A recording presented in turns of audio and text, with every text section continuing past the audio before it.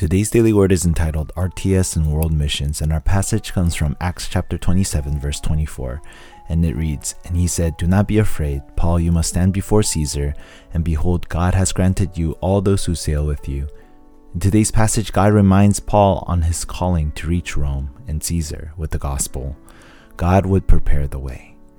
When we look at the world today, there are fakes and there are real and genuine.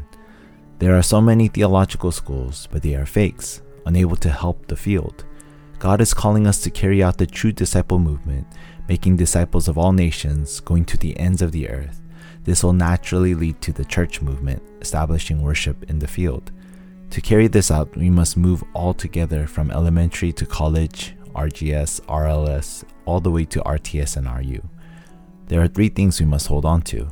First, it is when we are able to establish RTS and RU to train future leaders that more doors of evangelism and missions begin to open, reaching the 237, 5,000 people groups.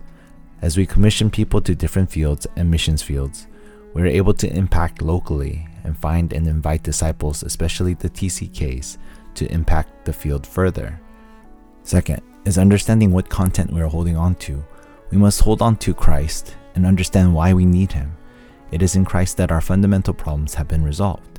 We must establish the kingdom of God through our worship with a heart of thanksgiving. Also, we must establish the kingdom of God by being the platform that the field can come to find answers to this fundamental problem. Third is understanding our goal. It is to impact today's Rome. We are in pursuit to destroy the kingdom of Satan in our field, breaking down all the principalities, organizations, and forces of darkness to establish God's kingdom and life movement. In conclusion, we need to raise leaders and future pastors for the future of the church and gospel movement.